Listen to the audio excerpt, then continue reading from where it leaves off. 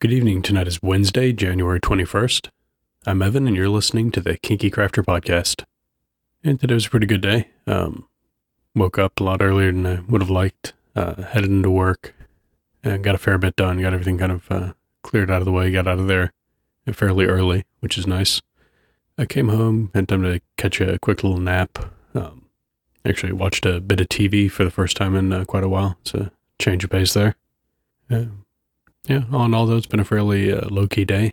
Also just kind of working on my plans for the upcoming near future. A few events that are coming up here soon that are going to be fairly interesting, making some personal plans and whatnot.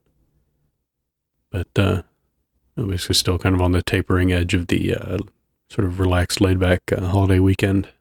Yeah, it's nice being able to sort of recover from that in a gradual, easy manner, as opposed to sort of slamming right back into the thick of things, work-wise and whatnot. So, yeah, all in all, things are going pretty well.